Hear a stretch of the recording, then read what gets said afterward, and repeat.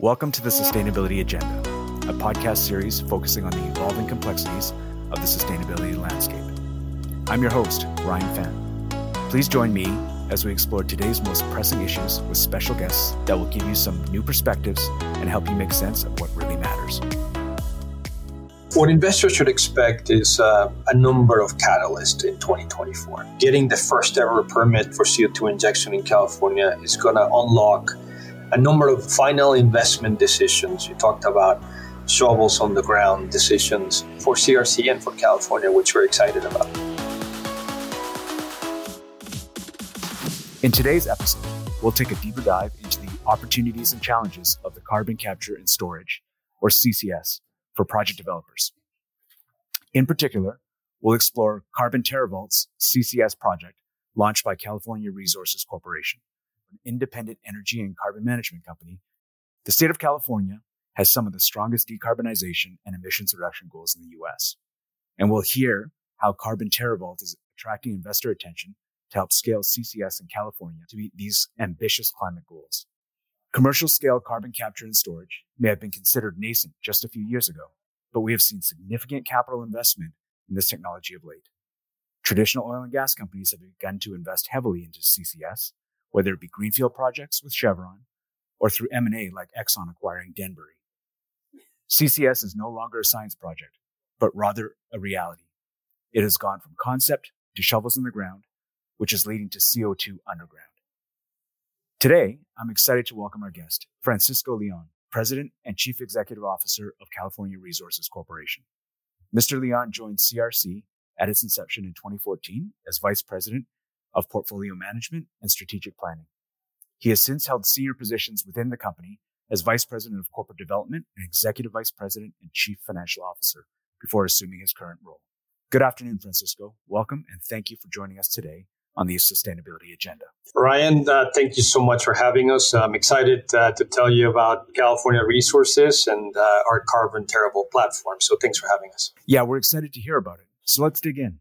Carbon capture and storage is proliferating in the U.S. with the help of policy-driven financial incentives. Can you explain the CRC Carbon TerraVault business to us? What are some of the goals for this business? Yeah, absolutely. So in 2021, we launched Carbon TerraVault, which is part of CRC's carbon management business. And we were trying to help California advance the energy transition. California has a net zero goal of 2045, where they're looking to eliminate about 400 million tons of emissions per year. And CRC is perfectly situated to be a solutions provider to the state of California, given that our objectives align extremely well. So Carbon TerraVault is a scalable carbon management platform. And the plan is to provide services to capture, transport, and store CO2 for different customers, industrial emitters of different types, and lower the emission footprint of those industries, and therefore generating value to not just the shareholders, stakeholders that participate in the process, but also our local communities. So the plan, to be more specific, is to develop the CCS projects, take CO2 from different factories, different plants, and store it underground reservoirs, combination of depleted oil and gas fields and different type of reservoirs like saline aquifers, and then permanently store the CO2 underground. Importantly, our platform is not an enhanced oil recovery platform like you have in other states of the U.S. We are developing only a permanent sequestration business. So the plan, the overall objective is to develop sites throughout California that will capture 1 billion metric tons of CO2 and have storage sites for those amounts. That is about 20 million tons of emissions that we will look to capture. So about 5% of the overall emission footprint of California. Now, not all of those emissions can be captured with CCS. We actually think that number is closer to 60 to 90 million tons of the emissions that could be captured through CCS.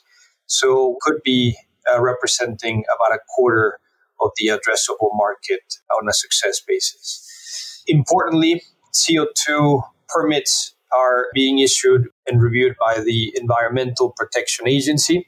We are on track to receive our first draft permit in the next few weeks. This would be the first ever permit in California of its type. It's a permit called the Class 6 permit. A couple more points I'll mention. We have our connection with Canada investors. We are partnering with Brookfield, specifically their Global Energy Transition Fund, where they have allocated, at least to begin with, $500 million as an initial investment into Carbon TerraVault. So where other parts of the US, you'll hear about CO2 pipes, that's the beginning of every conversation around CCS. For California Resources, it's really the land. We are the largest mineral acreage holder in the state of California. We are thinking about a transition over time that transforms oil and gas fields into different opportunities. And one that we're really excited about is conversion of oil and gas reservoirs into pore space that can be developed to store the CO2. The advantage could not be clearer than if you focus on our Elk Hills field in the central part of California. That field is about 47,000 acres. It's held in fee simple, which means we own the surface and all the minerals. Below that, that's where we have most of our oil and gas production. We also have already a power plant that generates about 550 megawatts of power. So we're creating a clean energy park that we're inviting a number of new and exciting industries to build on top of the reservoir. So where we do see a need for CO2 pipelines down the road, the initial projects in California will be developed on top of the reservoir at our field at Elk Hills. A lot of technologies that we're going to bring forward: clean hydrogen, clean ammonia, renewable natural gas, direct air capture, just to name a few. But we're excited. That's fantastic, Francisco. Thank you for that. As mentioned earlier, the CCS business is proliferating, and that is despite some significant challenges. For example, the Navigator project, one of the largest CCS projects in the U.S. Midwest, was recently canceled because of pipeline permitting issues. Can you talk to us about why CRC and its Carbon TerraVault approach is different, and how your geographical exposure to California makes you different? In particular, how has the CRC mitigated project development risk here where others have been unable? And it's important to highlight that the oil and gas industry has been utilizing CO2 for over 50 years. In different forms, in different parts of the world, we've developed a lot of expertise to handle CO2. And that CO2 is a safe gas to transport and a safe gas to utilize across the board. So very comfortable with the implications of having to transport and capture, store CO2. California has a lot of advantages compared to all of the projects that you cited. So first of all, you have the state of California that is driving through policy the change in the transition. There's alignment and a lot of incentives that are available for us to pursue this. You also are looking at places like Kern County that are impacted by the energy transition. A lot of the tax revenues in Kern County are derived from oil and gas production and jobs.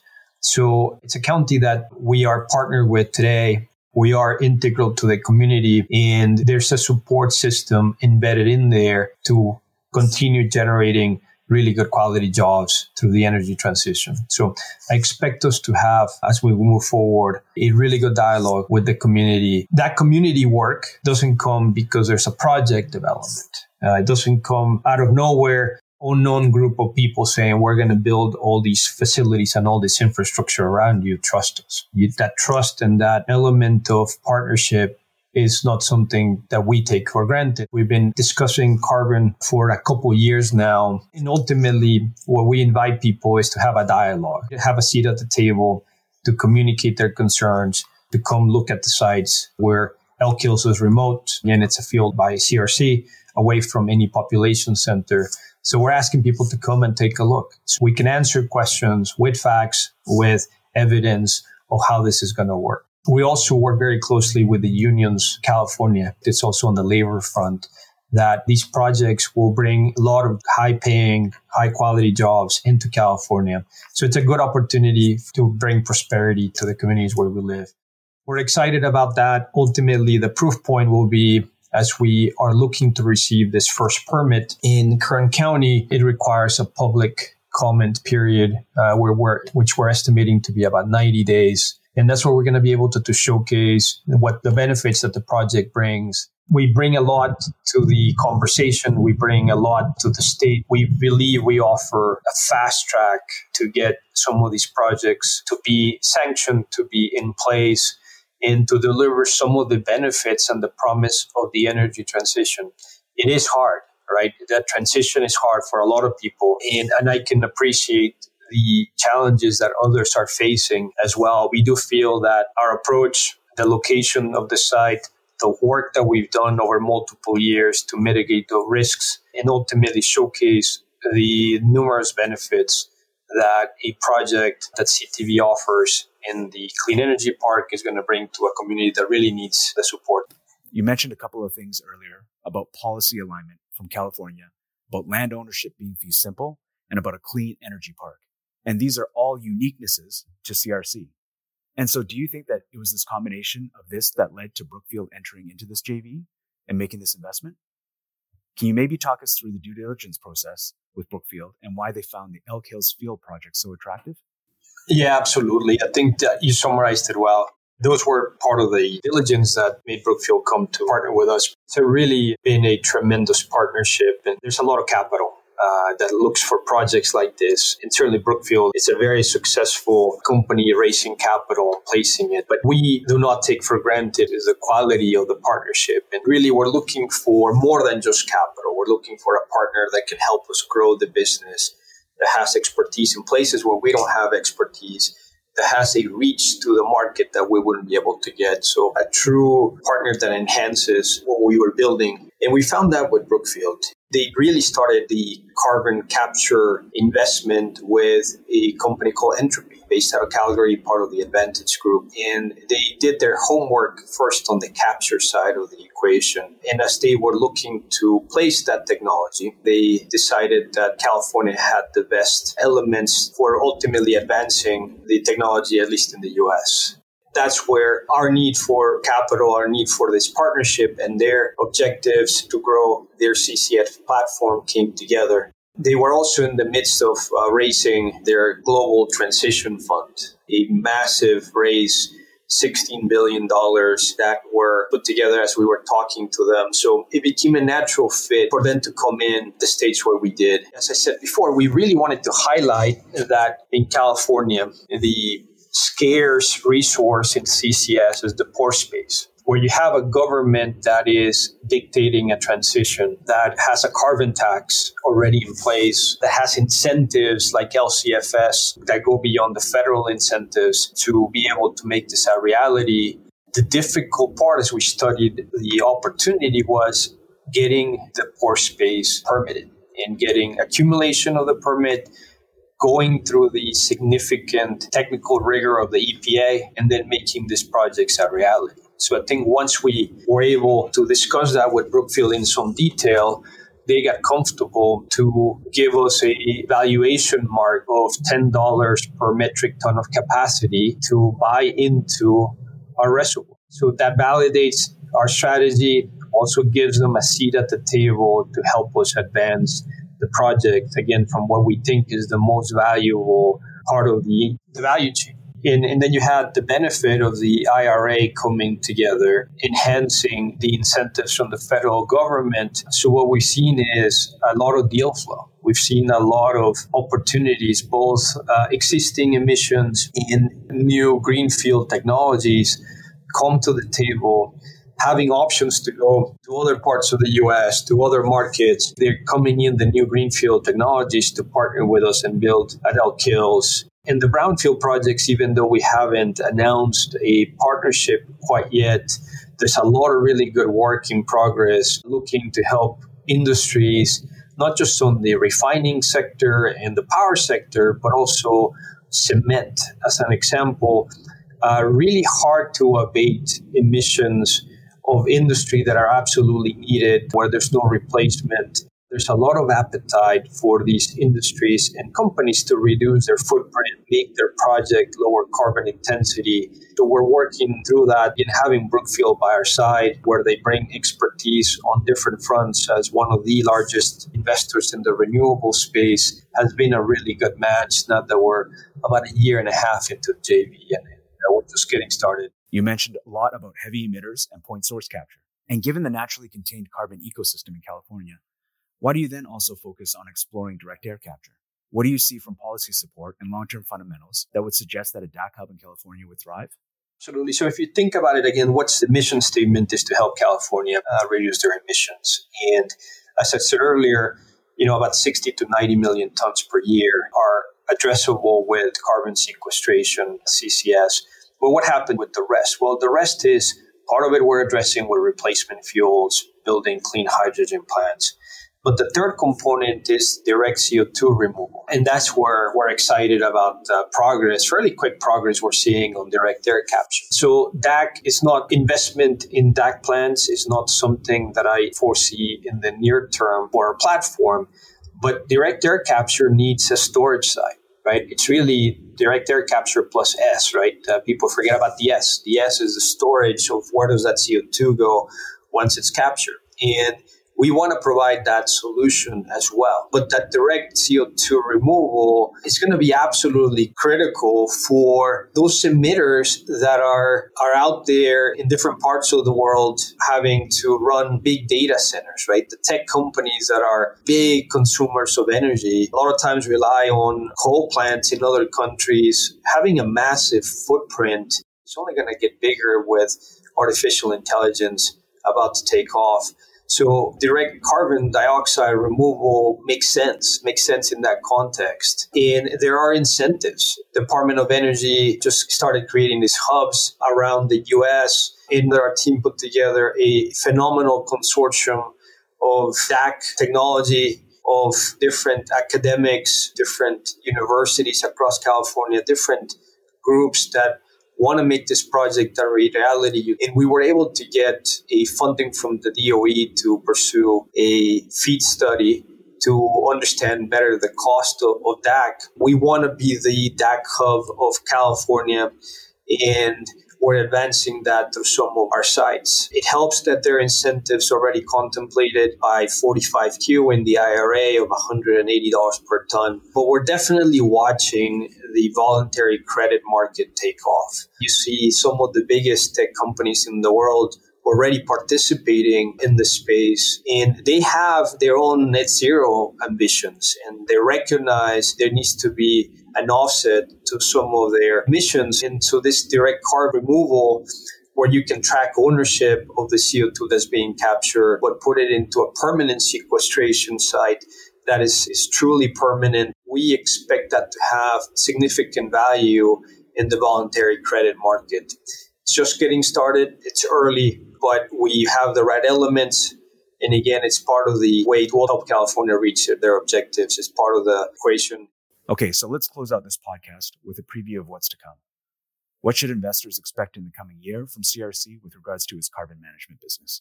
Yeah, what investors should expect is a number of catalysts in 2024. Getting the first ever permit for CO2 injection in California is going to unlock a number of final investment decisions. You talked about shovels on the ground decisions for CRC and for California, which we're excited about. We are finalizing the steps to make a decision on our own brownfield projects. So these are emissions that we're going to capture from one of our existing plants, that you have a project that's 100% under our control on top of the reservoir, no need for pipeline. And it's a pre-combustion, high concentration stream. So low cost, great feasibility, great track towards having the evidence that the market and the stakeholders need.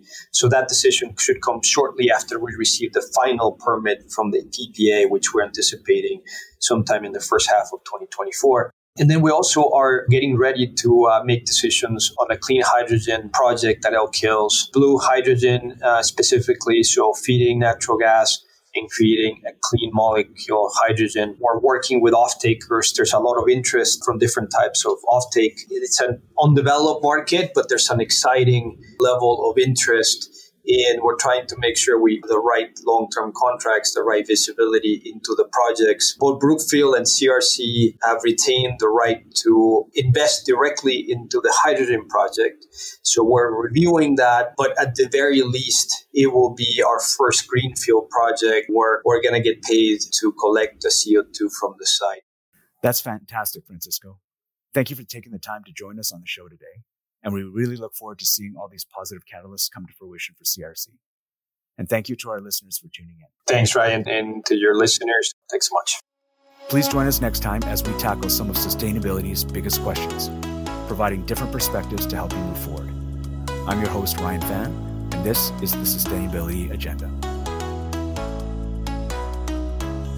The materials disclosed on this podcast are for informational purposes only and subject to our code of conduct as well as IROC rules. The information and data contained herein has been obtained or derived from sources believed to be reliable, without independent verification by CIBC Capital Markets, and to the extent that such information and data is based on sources outside CIBC Capital Markets, we do not represent or warrant that any such information or data is accurate, adequate, or complete. Notwithstanding anything to the contrary herein, CIBC World Markets Inc. and or any affiliate thereof shall not assume any responsibility or liability of any nature in connection with any of the contents of this communication. This communication is tailored for a particular audience, and accordingly this message is intended for such specific audience only. Any dissemination, redistribution, or other use of this message or the market commentary contained herein by any recipient is unauthorized. This communication should not be construed as a research report. The services, securities, and investments discussed in this report may not be available to nor suitable for all investors. Nothing in this communication constitutes a recommendation, offer, or solicitation to buy or sell any specific investments discussed herein. Speakers on this podcast do not have any actual, implied, or apparent authority to act on behalf of any issuer mentioned in this podcast. The commentary and opinions expressed herein are solely those of the individual speakers, except where the author expressly states them to be the opinions of CIBC World Markets Inc. The speakers may provide short-term trading views or ideas on issuers, securities, commodities, currencies, or other financial instruments, but investors should not expect continuing analysis, views, or discussion relating to those instruments discussed herein.